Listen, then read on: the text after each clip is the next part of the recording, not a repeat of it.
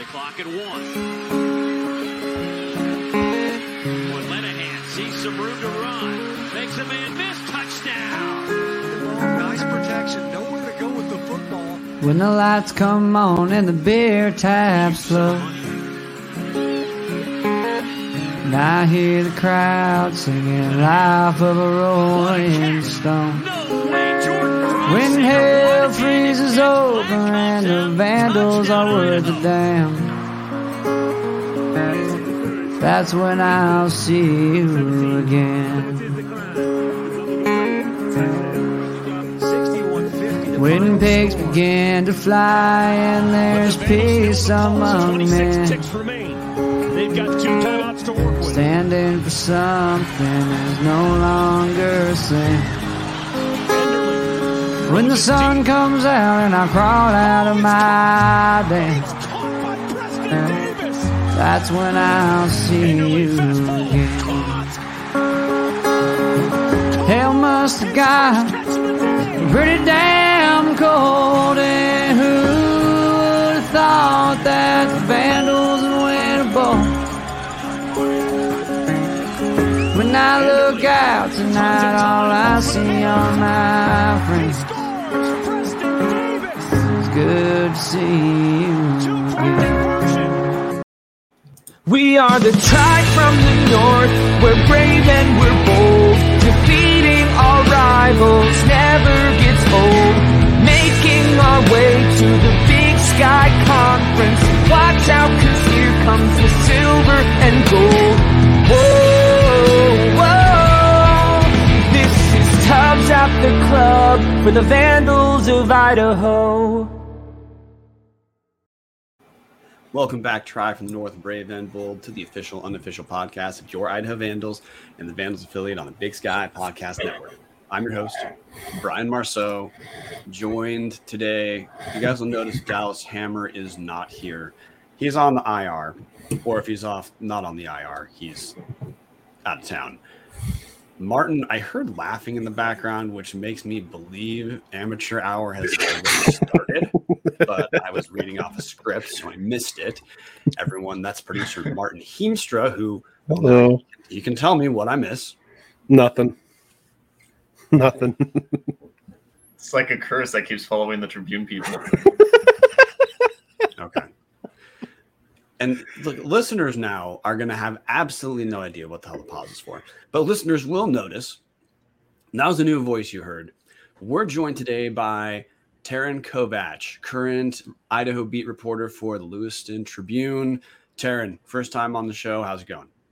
Going great. Thank you guys so much for having me. Yeah, I first ran into Taryn at Media Day in Spokane.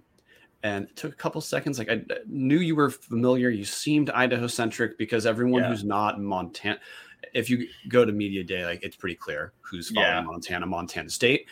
And the rest, you can just tell. It's like when my wife was in law school and I'd go to law school parties. You could tell who the law school students were and the hangers-on.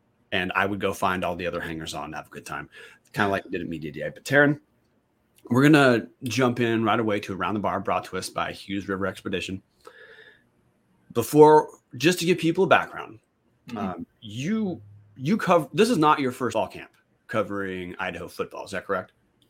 Yeah. So last year, I was lucky enough to be asked by Antea McCollum, who was the editor-in-chief of the Argonaut at the time, if I wanted to cover football. And I covered the team that whole season. I also covered the basketball team as well. And then, graduated, started working at the Tribune, and as football season rolled around, Steph, who is the last beat reporter, moved to WSU. Dale Gremmert, who's the old Idaho guy, moved to the news desk. And, I'm kind of like the in-between guy until Trevin Pixley comes down from Sandpoint and starts doing his thing. But yeah. So look, you broke the lead. I know we're going to talk about football. The whole show's about football, but you have to tell us. Covering last year's basketball team, 60 seconds. Is that the highlight of your last decade?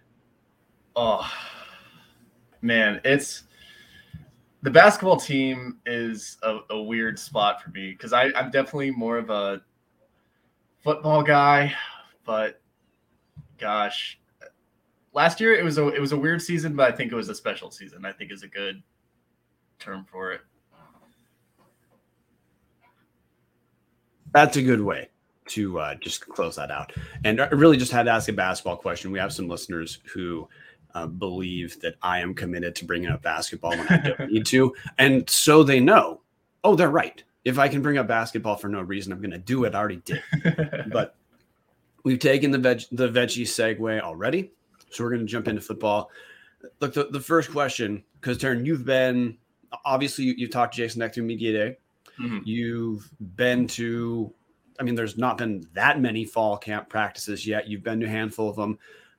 You're honestly the person to follow for written work relating to Idaho fall camp right now, you guys. If you check Taryn's work out at the LM Tribune, or it's published on Moscow Daily News, Pullman Daily News as well, correct? Yeah, it's published in both. Okay. So look, we just have to get to the big story. On this show, we've tried forever to not do like the dumbest person in the world version of talking about football, where like you always talk about quarterback and only quarterback. Mm-hmm. But we can't skip over this because this is one of the more exciting and easy to follow position battles on the team. Based off what you've seen so far, just give us a rundown of, I mean, does it look like, how's the snap count look? Does it look like we have a leader emerging? You just grab the wheel and then I'll pull you back later. Yeah. So the first 3 days of practice, each quarterback, I think, had the best day. Jabari, I think, had the best first day. And then CJ and Giovanni each split one the next 2 days. And Saturday's practice I wasn't able to go to, so I didn't see how that one looked. But the last couple of days, it looks like it's, CJ's been the most consistent of the three. He, today he made, during 7-on-7s and 11-on-11s, I don't think he missed a throw. I cannot think of a play off the top of my head that he missed. The last couple practices, I think, have definitely been his best since they started on Wednesday. That being said, I do think this quarterback competition is definitely not closed yet. I think, scrimmage can happen and either Jabari or Giovanni can have a really good performance and just like blow this thing up again, because neither Jabari or Giovanni have looked bad. Both have looked also really good and have shown like mobility, which is where we thought that was CJ's thing, but Jabari and Giovanni have also shown an ability to escape and scramble if need be. So I still think this quarterback competition is thin. I don't think it's CJ's yet, because I think they're going to, wait to see what happens like through scrimmage. But right now it looks like CJ's in the lead. So right now, look, we're recording this on August 9th. Mm-hmm. You're referring to the scrimmage on August 11th, correct? Yeah. Yes. Okay. When you talked to Jason Eck at Media Day, did he make reference to wanting to have the quarterback position wrapped up, not rushed, but not dragging on? Like, look with Paul Petrino for his last couple seasons, not counting the spring. It took a while to get the quarterback situation 100% clear. So you're saying Jason Eck told you as well he expected to try to have this done, before the season starting? He definitely said that he is going to have a starter by the time Washington State rolls around. Okay. He said that they will wean through, get each quarterback equal first team reps, and as practices go on, it's going to eventually transition to whoever's in the lead or whoever's going to win it, getting the majority of those. But yeah, he made it pretty clear week 1 was the deadline, I think. Okay. Week 1 of the season. Okay. Yeah, against WSU. Did you cover Idaho football during the spring? No, I did not. It was just during last fall. Okay. So this is going to be tough to compare. But the reason why I was bringing that up is from what we had been told during spring ball. The quarterbacks, and this is not shocking to have new offense, and also with quarterbacks where they're splitting reps amongst multiple guys. So where it's tough for someone to get into a groove in the same kind of way. We were told, and from the spring scrimmage itself, people saw CJ and Giovanni look, they're having a rough time. There's no real way around that. Right. But what you're describing is one, if CJ had a rough time in the spring, he's made some pretty significant growth in terms of comfort, in terms of command, between what people saw in the spring scrimmage and what you've been seeing through practice. Yeah, I think he and Giovanni have both really improved from the spring. From talking to Steph and like how he described how that scrimmage ended and how they've been playing now, I think they've really been working over the summer. One of the things Luke Schleisner said on our show, and we'd had other people tell us, is one of the issues CJ had in the spring was kind of trying to force big plays a little bit too much, which would lead to holding on to the ball too long, which then led to just far too many sacks. Based off what you've seen, that's improved significantly. Oh yeah. He still definitely like takes the shots for sure.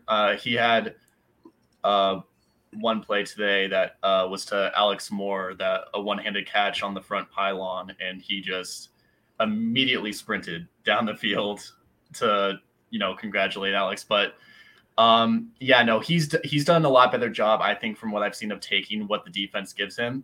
Obviously, he still scrambles. He's still going to use his mobility to extend plays. That's one of his best traits. But he's doing a lot better job at not taking every single deep pass. He's made a lot better decisions, I think. Okay, and we're going to shift out of quarterbacks in a second, but I got about 3 short questions left. One, could you, just because unless our listeners watch 2019 tape of Jabari Gibbs at South Dakota State, just haven't seen a ton of what Jabari looks like. From what you've seen, could you describe, let's say, what type of quarterback he looks like, what appear to be strengths, like if he's the guy? Because he was a starting quarterback on a good team as a freshman, but of course things change. What kind of player does he look like so far? He looks like a guy who is very knowledgeable and has a very good handle on the offense, which makes sense because he played with Eck and Schleisner in South Dakota State. I think he definitely has the best touch when it comes to deep ball. He knows how to place it.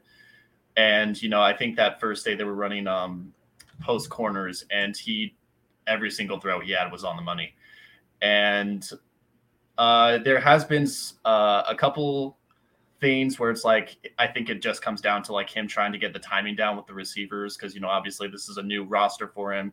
He knows what Eck and Schleisner wants, but it's kind of, he's still learning how the players run their routes and when they get to certain marks that maybe at South Dakota State, working with guys like Pierre Strong and Tucker Kraft, that was completely different. But I think he has the best handle on the offense still, and I think he definitely has the best touch on the ball. He's also the least mobile of the 3, but he is capable of using his legs when he has to. So when he runs, if is Jabari Gibbs as a rusher, is it more of like an opportunistic thing to extend plays? Yeah, it's definitely more of a take it if that's what you have type of deal, not seeking. He's always going to be seeking to throw the ball, I think. Okay. Yeah. And now Giovanni McCoy, who, if you watched Idaho in 2021, you probably saw Giovanni play. He played against 2 of the best teams Idaho played the entire season, Eastern Washington and Montana. And one of those games was on pretty minimal prep. Yeah. What kind of player, how would you describe Giovanni McCoy as a player? I think he has the strongest arm of the 3. I think in terms of just pure arm strength, he has the best arm. And I think he's done a really good job at, adding kind of like that mobility to his game. Cause that was like one thing I think against Eastern and Montana. And it's obviously hard to scramble a whole lot against Montana because that front 7 is scary. But he's shown a lot of improved decision-making, I think, from when he was, which I don't think really you can use those 2 games to knock him. He was a true freshman kind of thrown to the wolves, but he's done a really good job at, I think, showing a lot of improvement in his decision-making, in his ability to extend plays. And he's shown off his arm strength, I think, plenty of times over the course of practice. Sorry, we have a cat intruder. The question we have, it's from the comment thread, but I'm going to make it slightly more broad. Listener Tom Kendall asked Ridge Dutchakal has been playing and how he's looked. But in addition to Ridge, could you give just a quick rundown of what we've seen out of all the freshmen, which would include Ridge Dutchakal, Tyler Webb, and Jack Lane? Freshman quarterbacks, guys. Yeah. So Jack Lane, he actually has been practicing a lot with Giovanni Jabori and CJ, not as a member of the quarterback competition, but when the three quarterbacks were still splitting reps equally among the ones, they put Jack in with the twos, and that was like day 2 or 3 of practice. So he's, I think, a lot farther ahead than a lot of people thought he was going to be coming into camp. Rich and Tyler have also both looked great, but Jack, I think, is definitely farther along than what a lot of people thought he would have been. Yeah, Jack was a guy who I went to the Coeur d'Alene VSF signing day event, and Jason Eck had referenced him as a great candidate to become a linebacker, which then, based off what you've seen in practice, saying Jack Lane he's moved up, in the position grouping, and that's maintained. That happened pretty early. That happened pretty early, and that hierarchy has more or less maintained.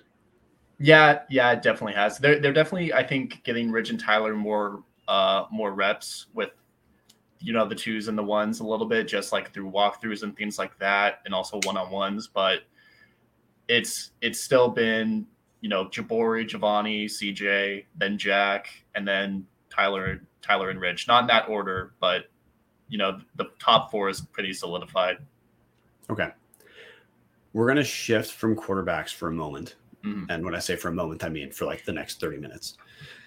You've written a couple articles that have touched on other areas other than quarterback, because there's other position group battles taking place. There's other more playing time being solidified elsewhere. One of the things you wrote about most recently is 2 transfer linebackers, Paul Moala from Notre Dame and oh man, Falanico, how you say it last name? Yeah, Falanico. Yeah, Falanico. It's Justin Falanico, correct? Giuliano Falanico. Giuliano, why I say Justin? Good Lord, just drew a blank. I'm blaming this on Dallas and my cat. Why did I say Justin? Anyway, Dallas, this is your fault for not being here. So Giuliano Falanico, Paul Moala. Based off what you've seen, the Paul Moala, there's injury concerns after blowing both Achilles tendons in Notre Dame. Giuliano Falanico seems to just kind of fallen in our lap based off of the coaching change at USC. How have first off, those 2 guys look like they're essentially starters at this point, correct? Yeah, they both have pretty quickly, like from the jump, carved a role for themselves amongst this front 7. And it was actually something that Eck touched on media day. He said that he was really comfortable with his depth in the front 7. And when you look at the rotations, it's really scary how you can have Mujib Rufai, Favai, and, Leo Tamba in like a stand-up outside linebacker type of role, and then rotate that and then have Falanico, Moala, and, still on your defensive line, have like Nate DeGraw on there. It's really crazy that that's the rotation they have, but they're both getting a lot of time and making plays too. Which one you wrote about the Polynesian connection? Yeah, from Moala, Falanico to Coach Ray Oswega, and Favai would fall in there as well, correct? Which one just kind of wild. Yes. Yeah, pretty wild for U of I to get that collection of one. Look, we don't. It's not. It doesn't matter, of course, that they're Polynesian. We just care that they're on the team and they're good. It's just a background thing that's unique relative to what we've seen for a while. And your article also said, look, the connection with Coach Oswego was actually pretty instrumental in getting both those guys, Moala and Falanico, to Idaho. Yeah, no, they both really emphasized the fact, and they obviously, made sure that the whole team has been welcoming, which, they have they have been. They've kind of just drawing on the sidelines fit pretty well with that from what I've noticed. But yeah, they both kind of very clearly emphasize that Polynesian connection. And it is something that obviously was super important to them, that for them to make their decision to come over here. And yeah, I think they've fit right into this defense. Even when they're not on the field, I've seen them, helping out guys on the sidelines in terms of like teaching them and like trying to show them like a move to do on the next rep when they're in. And they've both been making plays. I think Moala's had like 2 or 3 plays where he's come to the outside on a stretch or a pitch, and if it was live, he would have gotten a tackle for loss. And there's been a couple plays where Falanico just went straight up the middle. And again, if it was live, it probably would have been a sack or a tackle for loss. So they're both making plays and both interacting with the team in ways that you would typically see leaders do. And yeah, that Polynesian connection seems to be pretty important for them, but for the team as a whole, they just fit right in. And with Moala specifically, because the question we're going to have until we're 80% through the season, blowing 2 Achilles tendons is we'll call it a not minor deal. Yeah. From what you've seen, I mean, he looks fine, correct? Just based off, I'm inferring that from what you've described. You haven't described any way where it looks like he's holding back or it looks like there's concern about his recovery. He just looks like he's a starter. Yeah, he's looked pretty healthy.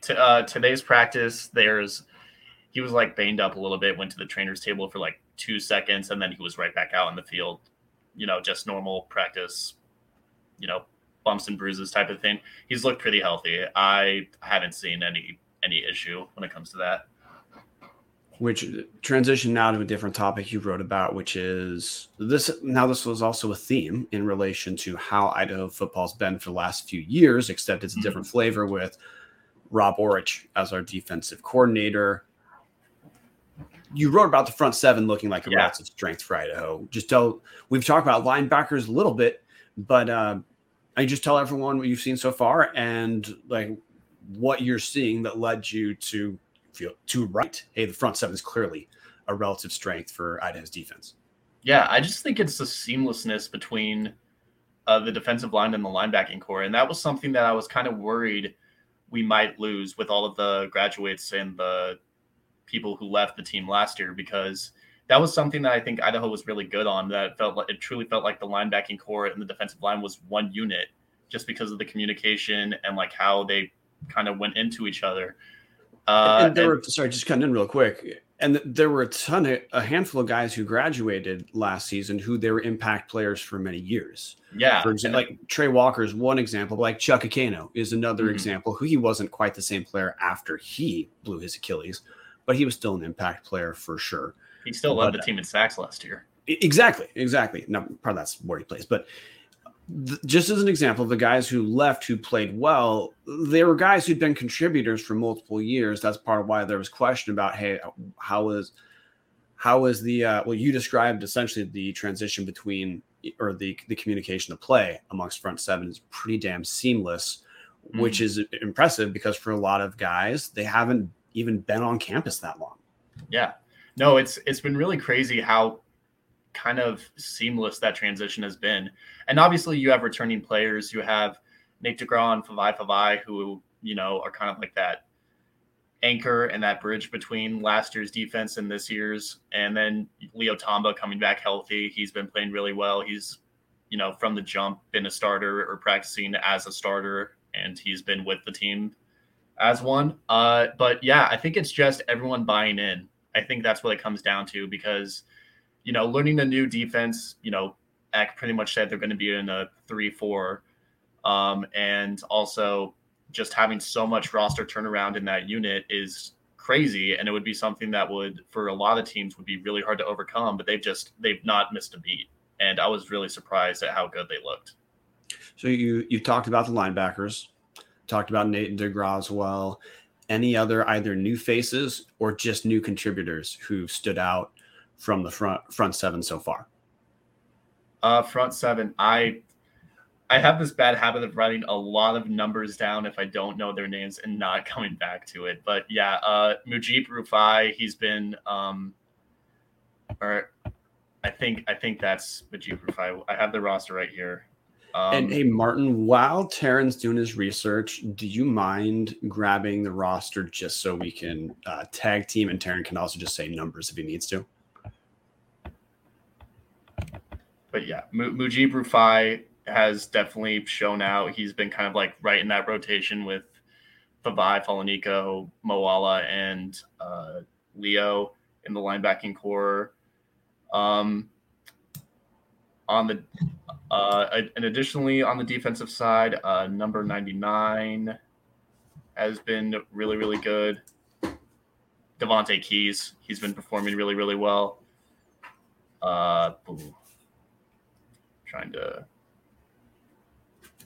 Sam Brown's made a couple good plays. Same with Tanner Brooks. Thank you. But yeah, they've honestly pretty much from the first rotation down to the second, it's been solid all the way around. But yeah, no, the front seven, I think, is going to be really, really strong again this year.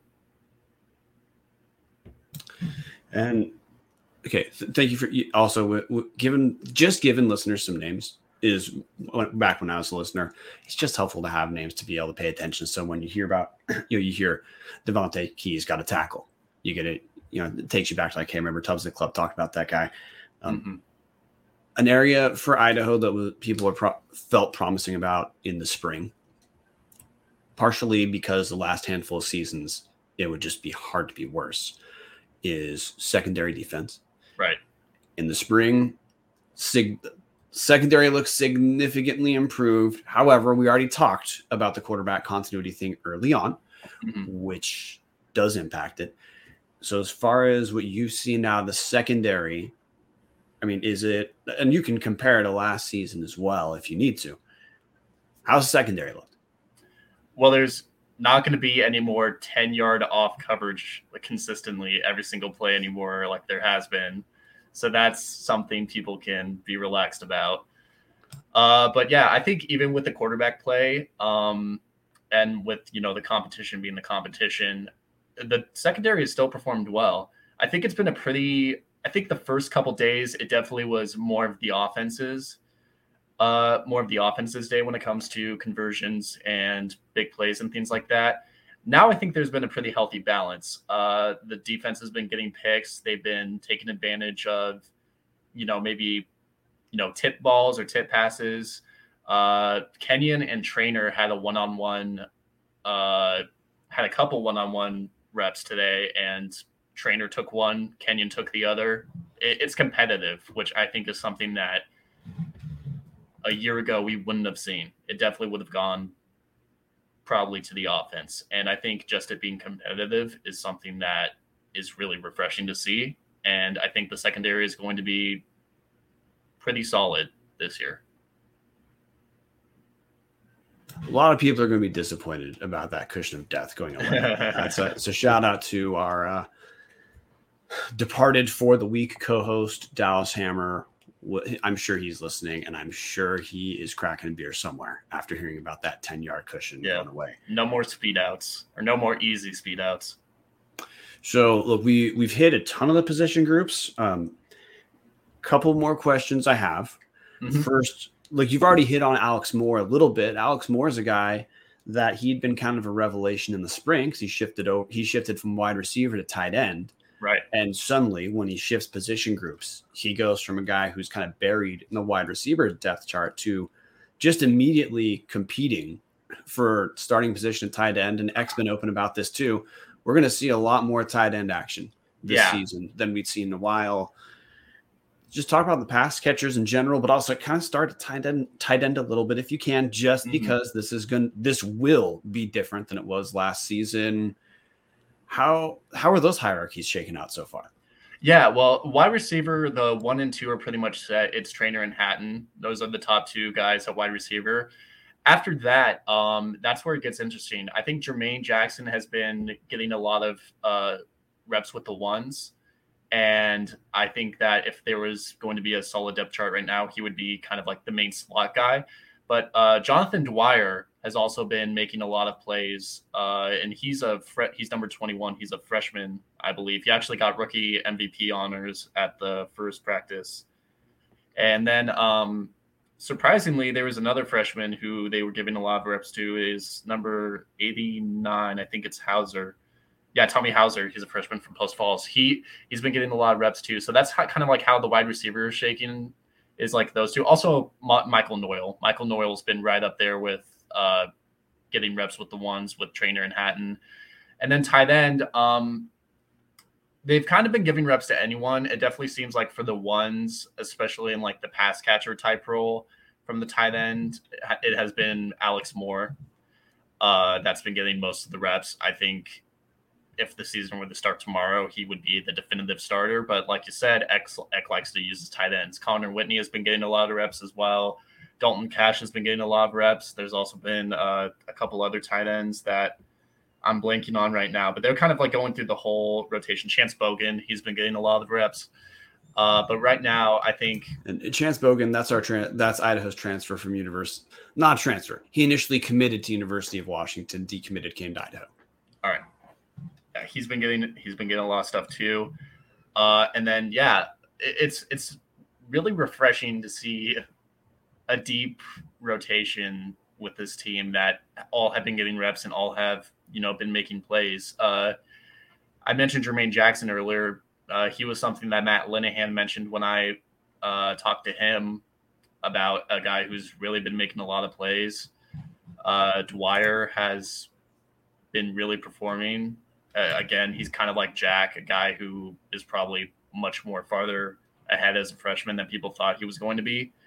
And then, Whitney, Cash, and Moore have just kind of been getting their rotation with throwing Chance Bogan in there as well. So I think that's kind of like the main group of tight ends and receivers that have been getting most of the reps with the ones and twos.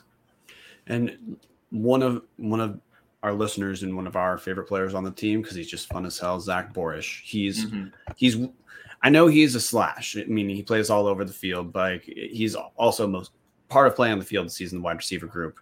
Yeah. How has Zach Borish transitioning in this season from, last year, he's, for the most part, he just took snaps under center and ran straight up the gut on most plays if he touched the ball. His role is radically different. We've talked about it. What have you seen with how Eck's using Borish and how Borish has been responding to the new position? Mm-hmm. Well, Zach, this is actually interesting. Zach has been running drills with the wide receivers, but when it comes to like the 7-on-7s and 11-on-11s, he hasn't been getting live reps in those type of drills. So, but when he's not getting those, he is working with a coach on the sideline, like still catching, still, making sure that he's still doing something. So, and I don't know what that reason is. I haven't talked to Eck or Zach yet about it. That was something I was planning on doing tomorrow. But I don't know if this is a thing where it's like Eck wants to keep those plays saved for right now, or if it's just making sure that Borish gets more time knowing the position and learning wide receiver before they throw him into 7-on-7 and 11-on-11s. Because they're also, and today was the first day of pads, full pads. So I'm wondering I don't know which way it's going, and I don't know for sure, but in terms of in drills, he's been looking pretty solid. He's also doing kick returns as well, correct? Yeah, I've seen him in a couple of kick return drills. Yeah. Okay. That's a question we had from Tom Kendall in the comment thread. So I guess, look, we've hit almost all of the, broadly speaking, large position groups. Running back, I mean, I'll ask about running back. Running back is not that intriguing for me right now because I just know we've got a handful of guys who are solid, who are probably going to do a decent amount of rep splitting. Mm-hmm. But, I mean, hey, running backs, who stood out so far? It definitely seems like it's still Roschon is kind of like the do-it-all back. He's the one who's been getting most of the reps, I think. in like 11-on-11s and 7-on-7s, and he's been doing really well with it. Andre was today, I think he's one of those running backs that as soon as you allow contact, he is going to do his best. Because today he had like 2 just 10-yard runs that he was just carrying people on his back like he does. Eli has been really surprising in the passing game. I think, and this was something that they mentioned in the running backs feature too that they posted on the Idaho Athletic site. He's looked like the best route runner out of all the running backs. He's looked like a legitimate passing option when he's been getting practice and getting reps. And Romano, he's also been practicing with the kick returners like he was, and he's looked pretty fast with the running backs, like a bit faster than he was last year. I don't think there's a set pecking order to it yet. What Eck said during media days was it was Roschon and Eli at 1 with Nick and Andre having an opportunity to push for that. I think that Andre has pushed for it. I think Nick has also shown that he should get more reps. So I still think it's Roschon at the number 1 back, but after that, I think it's still yet to be determined. And I guess special teams, that's one of the areas that Idaho, for example, field goal kicking last season certainly was an issue for Idaho. Now, part of that was offensive line issues. Part of it was just some misses.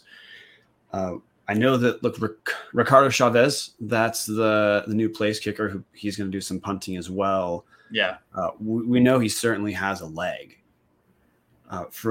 From what you've seen in practice, I mean, I don't know how much you would have got to see him just based off how much you've talked about all the other groups.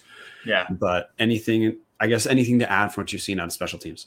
I haven't really seen that much in terms of kickoffs and punters. I think they've either been practicing amongst themselves or they kind of do it before practice officially starts, before I usually get there. I will say Ricardo won the battle axe today, I'm pretty sure. So that was, I think, Ricardo Chavez, number 10. He won the battle axe today. So I think he did well enough, to earn that. And I think, we've all seen, I think, the highlight clips on Twitter of him, looking pretty accurate when it comes to his kicking. So, yeah, but it's I would still say a little bit special early teams. to have much return so far on special teams from what you've seen. Yeah, Okay. I think the jury's still out, but I will say that there is cautious optimism. I think that's appropriate for the special teams unit right now. Okay. And again, the actual last question about position group is the offensive line is probably going to dictate a lot of how much of a turnaround can take place this season. Yeah. That's also a position Jason Eck told me at media day that Idaho's just getting relatively, we're going to be a little bit thin there because it takes years to develop guys. And this is just where we're at. How's the offensive line look so far?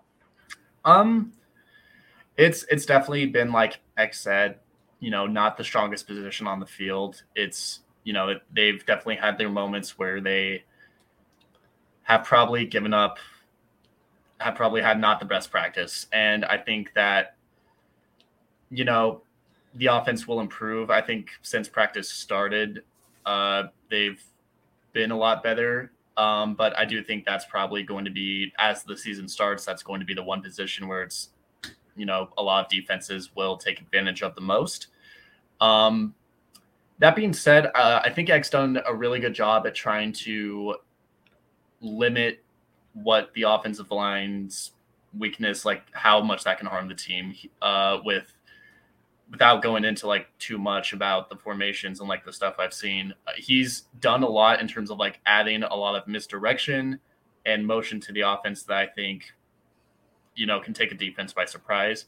So I do think that the offensive line is probably the weakest position on the offense right now. I do think it's been improving as well, but I also think that Eck has kind of figured out a way to limit how bad that impact can be on the team. Okay. So we're going to do a small shift, which I gave you no warning about. So, Taryn, like so far you've been talking exactly as people would expect a reporter to talk, and that you're explaining what you saw. And when you're giving observations, you're essentially attaching evidence to what you saw. I'm going to ask you to throw all that out the window for a second. Okay. And more just, you don't have to call it a hot take, but more just a little interpretive about that. How about that? Question 1. If you had to pick who you think is going to finish as quarterback 1, only based off what you've seen so far, and you don't get to see other practices, who would you pick? CJ Jordan. Okay. Is it close or not? It's close. Okay. Who would you put at number 2 then? I would put Jabari at 2. Okay. That makes sense. Different question. Mm-hmm. If Idaho has a turnaround type of season relative to last year, what are the top 2 position groups you think people are going to say those 2 groups look different than they did the last 9 years? Tight end and cornerback. Tight end and Cornerback, yes. Cornerback, okay. And out of those 2 position groups, which do you think is going to be the most in your face that it will be different? Tight end, for sure. Tight end, okay.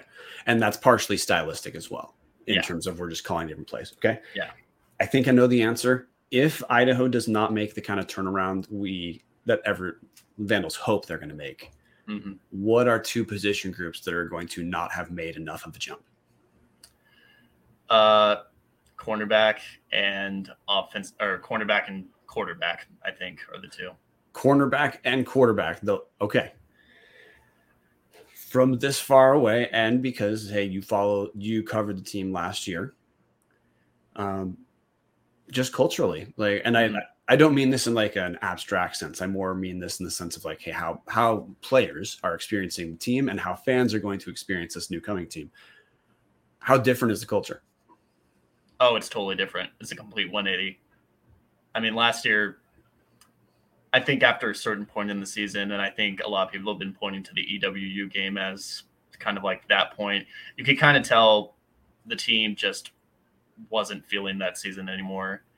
I think it's kind of hard to come back and have fun after, having 70 points put on you. But I think this year people are having fun. There's music playing on the Kibbe Dome speakers during practice. There's coaches celebrating with the players, getting involved, being active when it comes to the coaching. Not to say that, coaches weren't those things last year. But, this year it definitely seems to be like not only is the energy back, but people are having a lot more fun with it compared to last year, especially towards the end of the season where they weren't. This is hot take world now. Okay. Let's pretend you don't get to see another practice. All right. But you'll get to watch games if you want to. Let's say like whatever practice you went to last was your last one. All right. Do you expect Idaho finishes over 500? We can't finish at 500 because we play 11 games. Yeah, 11. I would say they finish at 5 wins. Okay, so you think the fair prediction right now would be 5 and 6? Yeah, but they're going to be competitive. I think even in their losses, they're going to be close losses. So 5 and 6, that'd be 1 and 2 in the non-conference, and you'd project 4 and 4 in conference. Yeah. Okay. Based off being a student, based off of covering the team last year, 5 and 6. If this were Paul Petrino, who's been here forever. I mean, people would just say, hey, this is more the same thing because it'd be essentially more the same thing. Do you expect fans are going to be a little bit more sympathetic to a 5 and 6 this season? I think they will be, with it being X first year. And again, I think it's going to be 5 and 6 with the caveat of those losses are going to be competitive. I think, every Vandal fan will take like a 24-21 loss to EWU compared to the 71-21 it was last year, or a 28-24 loss against Montana over 34-14. And I think that, with it being X first year, I think people are going to understand like, hey, this is pretty much a completely new team. It takes time. And also, if the team is competitive, like I think they will be, then I think people are going to be like, yeah, we're losing, but we're like right there. I think people take that. And we're going to jump to the ad read while we have live viewers. But before we jump to the ad read, Taryn, we have the reversal next, which is where you get to ask me and Martin any question. It can be sports related. It can have nothing to do with sports as well. It's your call. You can think over what question you're going to go to while we go over the ad for our favorite sponsor and one of our favorite listeners, Hughes River Expedition, who's been supporting Tubs of the Club and for quite a while. So if you're looking for a great all-inclusive week-long vacation, don't look past your backyard. Venture into the largest protected wilderness in the continental U.S., located right here in the great state of Idaho. Enjoy a multi-day trip down the Middle Fork of the Salmon, the main Salmon River no return, the Salmon River Canyons, or the Selway, and you can even check out special trips like the one to see the Perseid meteor shower. Camp on pristine beaches, run amazing whitewater, hike scenic trails, spot wildlife, soak in beautiful natural hot springs, take in the history along the river, and fish some of the most remote stretches of river in the country. You just bring it close, let HRE handle the rest. Hughes River Expeditions has been Vandal owned and operated since 1976 and ready to take you on a vacation of a lifetime. What are you waiting for? Find out what it's like to grab a paddle, catch dinner, and ride the bull all throughout the Gem State. Call them now at 800-262-1882 or check them out at hughesriver.com. And Taryn, back to you for the reversal. All right. So for you, what would be your idea of a successful season for the Vandals this year? What would you consider a success for this team?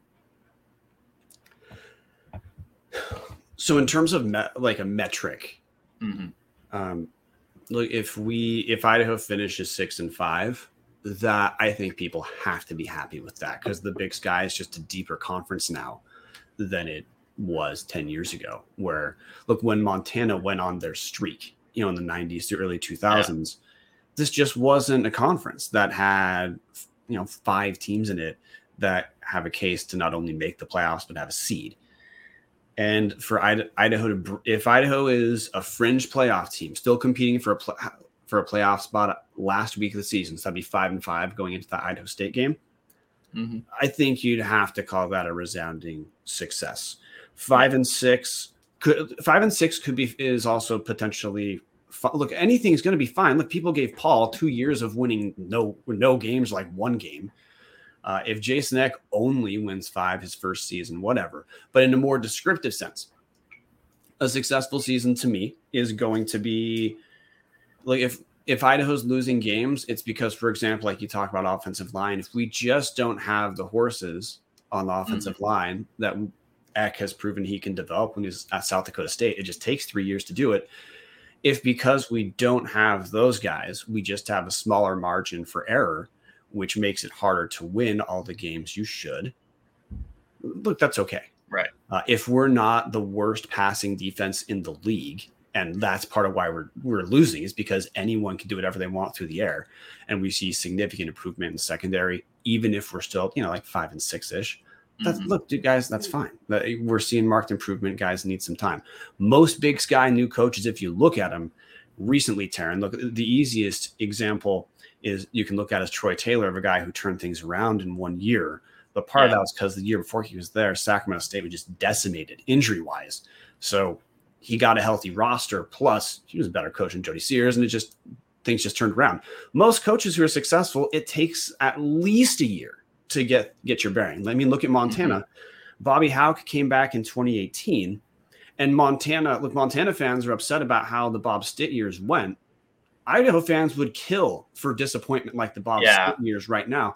And still, Bobby Hauck finished 6-5 in his first year back in Montana. Bobby Hauck's one of the most successful coaches in the history of the Big Sky. Only thing he doesn't have is a championship. He took a year to get Montana, stabilized for playoffs. Jeff Choate at Montana State, who, look, he's the guy who pushed Montana State up to where they're at now. And again, Montana State didn't precisely bottom out prior to Jeff Choate being there. But his first season, they were sub 500.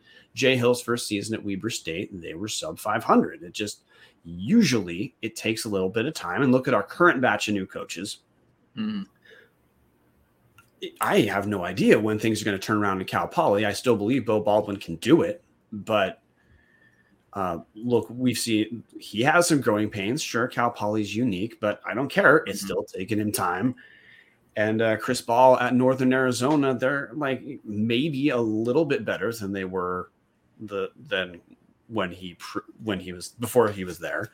But the changes have been pretty minor in Northern Arizona. So look, I mean, things take a year. It takes time for a new coach to get all the guys he needs.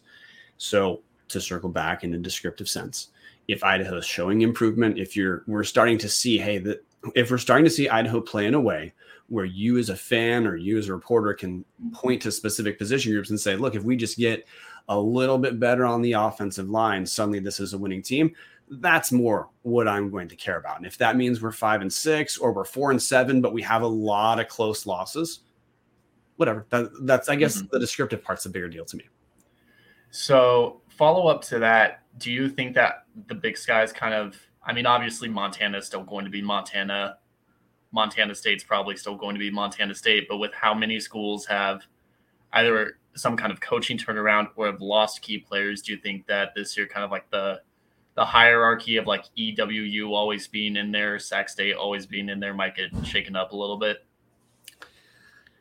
Well, don't look. The one correction I'm going to give, or the one thing I'll adjust there is Sac State being in there's last 2-year thing recently, so, in terms of recent hierarchy. Yeah. So, is this a year where the middle, let's say the middle or like the second tier of the conference could look different? Is that like the bottom half of playoff teams could be like instead of like what it was last year, it could be like Weber's back up there or something like that. Oh, for sure. I think that the bottom half is open. Look, I'm going to point to UC Davis as an example. UC Davis made the playoffs. I was not that impressed with UC Davis throughout last season. They're not bad. They're a well-coached team. Dan Hawkins has won at places other than UC Davis. He knows what he's doing. But, was last year's UC Davis team talent-wise like miles ahead of a school like Idaho? No, I don't think so. Were they miles ahead of Weber State? No. I mean, Weber State, their unending question is, can they figure out a way to score once in a while? They have another new offensive coordinator, but I think the bigger deal is Jay Hill taking his Xanax in relation to Weber State trying to put points up on the board. But I absolutely think that, like you said, let's say the back half of teams competing for a playoff spot, we're just going to trust Montana State. They have talent and they've got solid coaching. They're probably not going to face plant in the upcoming season. Absolutely. I absolutely think that we could see a shakeup. You brought up Eastern. We're going to have our Big Sky preview overall next week, but look, you're right. Eastern they just graduated a Walter Payton Award winner. One of the stories, I talked to Ryan Collingwood, former Eastern reporter, and one of the things that just kind of went missed last season with how the coverage in Eastern evolved, Eastern Washington had a lot of 6th-year seniors who stayed in Cheney on last year's team. Well, they're not there anymore. Like Tallulah Limu Jones who was the best receiver in the league last year. Well, he's not there anymore. Andrew Boston's not there anymore. They have some good guys coming in. Aaron Best has done fine retooling to the extent he needs to, but they're certainly going to take a step back at quarterback. There's no way not to. So identity, they're either going to take a step back or their identity is going to have to be different some sort of way. So in short, I do. Since you're here, I'm going to respond with, what about you? I definitely think that the bottom half, I mean, EWU, they definitely, it's like all the things you said. They lost the 6-year seniors and they lost a Walter Payton Award winner. They always find a way to replace really, really good players with more really, really good players. The fact that at quarterback they've had Vernon Adams, Bo Levi Mitchell, and Eric Berrier in like a 10, 15-year span is ridiculous. You also miss Gage Gubrud in there too. It's just they always find a way to retool. So I feel like until I see a down season, I can't really cut them out from like the guarantees. I think they're just in there until they're not. I can tell you real quick, and then I'll stop interrupting you. Their quarterback's not going to be as good this year. Aaron Best told me that right now Gunnar Talkington is the starter.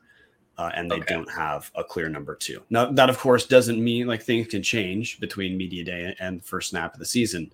Mm-hmm. But Gunnar Talkington has been with the program. He stayed behind Eric Barrier. He's going to be the starter. We've seen Gunnar Talkington play some. Eric Barrier, he is not. Yeah. That's a good point. But I still just, even with that, I think they just kind of, they're in there until they're not.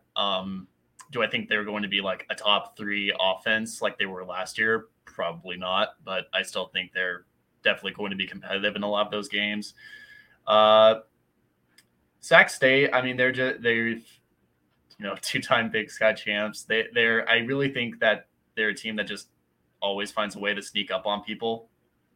So I think they're definitely going to be in that. I wouldn't associate them with Montana or Montana State, not on that level quite, but I think they're definitely a tier below that.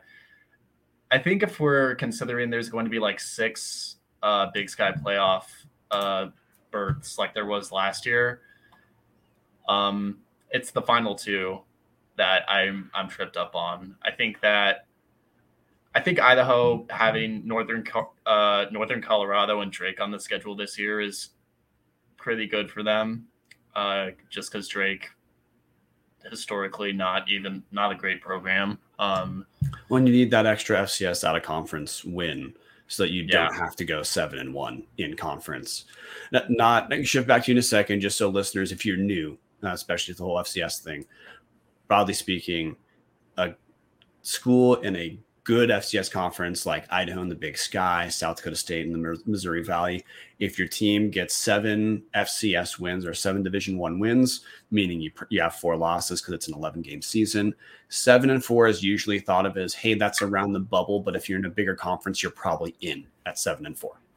With 8, we have 8 conference games. That's where the math of 7-1 to get 7 wins without the out-of-conference game comes. Yeah, so I considering that, I mean, if we just assume that FCS follows like the trend that they're paid to do to lose to the FBS teams, it's, and obviously it's year to year with FCS. We can't really take last year's results too much into consideration, but Northern Colorado, I would consider that a win. Northern Arizona, it's a 50-50, but I think we win that. Portland State we beat last year. So including Drake, that's already 4 wins. That's already a match at where Idaho was last year. UC Davis, that team was competitive, and that was the game that CJ Jordan got out hurt. That's 5 right there. And then Idaho State. So it might play off like the scenario you described of like 5-5 heading into Idaho State, and then Idaho State possibly being that 6th win. Yeah, 6-5 for Idaho. It would put us on the bubble, but if Idaho's 6-5, fans should probably expect we're on the outside looking in, or if we're 6-5 and we make it, it's because Idaho had some pretty big wins and then something like injuries early in the year explain a couple losses we shouldn't have had, because the committee, they use a simple rating system to calculate people's resume, but there is a little bit of understanding for things like injuries that the committee can take into account. Yeah, so I think that Idaho's going to be in the mix. They're going to be on the bubble, like you said. I think it might come down to the last 2 weeks in terms of where like those last 2 or 3 spots in the Big Sky go in terms of who makes the playoffs. But I think it's going to be very competitive, especially like the middle part of the table. Yeah, I'm going to hold a little bit of my take on Idaho because we still have next week. We're going to do our Big Sky preview. Mm-hmm. The week after that, we're going to do our Idaho, the entire season preview. And then the following week, we have a Washington State game that we're going to talk about. But look, what you're describing for Idaho it's kind of not different than if you look at the last few seasons and you simply say, look, if Idaho through different scheme wasn't throwing some games away, well, that is a fringe playoff team if you weren't throwing some wins away. Like I'd been told separately, off the record is in like, I can't tell you who the source is, but I can tell you a very good source told me that Montana coaches considered Idaho to have top 3 talents in the Big Sky last season, but the worst coach. And I mean, that was why they believed Montana coaches felt Idaho finished the way they did. It's hard to argue that point. If you look at Idaho players from the Petrino era who made it to the NFL, Idaho is tied with EWU for the most active players from the Big Sky in the NFL. So it's hard to argue the point that team was really, really talented, but just underachieved. Yeah, that's and look, and Rob Orich was on our show, and look, he did it diplomatically, but it's hard to talk about what you as a new coach want to do different without it being understood as subtext. You want to do it different because it was done poorly or not as well, at the very least, prior to when you were here. An example too is like our secondaries. I mean, again, I've brought it up. We were, depending on the metric you look at for pass defense last season, Idaho was the worst or the second worst. We're in just a death match with Idaho State for who could give up the most yards and touchdowns through the air. We didn't have this radical turnover in terms of we have complete new talent at secondary. Yeah. We have a lot of guys who the names are going to be familiar. Marcus Harris, Josh Jones. Exactly. It's just scheme's going to be different, and coaches believe that will be enough. For not enough, long term, but in terms of will we be better? That seems like they believe they certainly should be better next year, based off what you said you've seen. Looks like we should expect to be better. We're at an hour, Taryn, so we're going to start to round things off. But before we shift over to producer Martin and his no notice producer Martin sports ticker, I know he can give a little bit of update in the sports ticker because he went to a soccer game. Anything else football wise you want to bring up before we begin the process of closing the bar? Just that I think fans will see a different Idaho team this year, and I think it'll be an exciting one for them. Okay. You heard it here first. That's Taryn Kovac, who actually my true last question before we shift over to Martin. There's going to be a new beat reporter for covering Idaho football for Lewiston. Will you're still going to be covering sports for Lewiston Tribune? The plan right now is for me to be part-time after my current news desk internship ends. But yeah, assuming that I continue to keep working for the Tribune, part-time sports, I'll still be around a little bit. Okay. Taryn, we may, and you follow Idaho football anyway, correct? Yeah. Okay. We may message you once in a while as in case you're interested in coming on as a non-reporter to talk Idaho sports. But I would definitely be interested in doing that. Thanks for your time. And also, hey, when Martin throws in a sports ticker, still just consider yourself a co-host for the next 3 minutes. All Martin, right. Producer Martin, the sports ticker, something that we were off last week. We had our Tubbs call. One of the things some of our patrons talked about is, hey, they like not having full segments about some of the non-premier sports, but if there's any news relating to some of the non-football, non-basketball sports, they don't mind hearing about it real quick. So we invented, meaning we did not do any planning for this, the Producer Martin sports ticker. So Producer Martin, start sports ticking.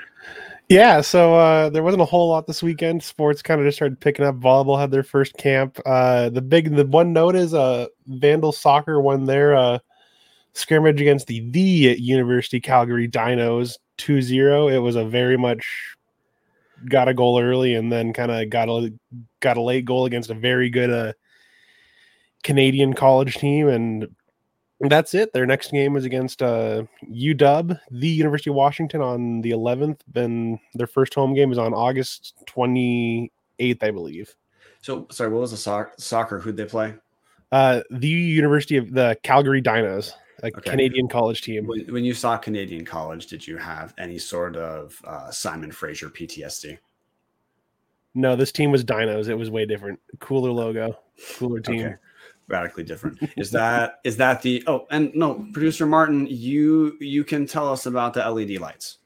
Oh yeah, That's part of the sports. LED lights that they put in are very nice. If you check out the soccer highlight, the goal they posted, the Savannah Foster's goal, it's very small. It's hard to see with the day games lights, but it'll be very cool for the 6 p.m. kickoff homecoming game. Yeah, which is LED lights inside the QB Dome have been installed. They're much more, let's say, versatile in terms of what you can use them for in terms of game production. And I know somebody else that'll be loving them and will be wanting to include them in his shows too. Okay. Hell yes. All right, Martin, that is the producer Martin Sports Minute or Sports Ticker. Do you want it to be the Sports Ticker or the Sports Minute? Martin Minute. Let's go with that in the future. We'll go with the Martin Minute. So that had a cousin of the Mountaineer Minute from shows past. Well, hey guys, I already talked over the schedule, but we're back to weekly right now for Tubbs. As the season progresses, we're of course going to have reaction episodes. We may still trying to figure out how to make it work. Have Power Rankings podcast that just comes out on Sunday nights. Think of this Big Sky After Dark, in which it'd be producer Brian, your worst producer, and whoever the hell I can get on the show to run through the league real quick. But that's kind of the big thing. We have new merch. It's been ordered. It's going to be shipped out to patrons the moment it gets to my door. If you're interested in that stuff, join us at Only Tubbs at patreon.com/Tubbs at the club. That should have been hashtag Only Tubbs at patreon.com/Tubbs at the club. If you don't want to do a Patreon thing but want to support the show, just message us. We'll find a way to get that support over to us. At this point, Taryn Kovac, thanks for coming on. Follow Taryn real quick. Tell people where to find you online. Yeah, you can follow me on Twitter. That's where I'm most active, at TKCHawk13. If you have any questions for any stories, tkovac@lmtribune.com is my email. Thank you guys so much for having me again. You're the president of the Drew Lock fan club, correct? I'm more of a Geno guy. Ouch. Honestly, I'm more of a Geno Smith guy right now. I honestly think there is no good answer to that question. That's why there is not. It's really bad for us right now.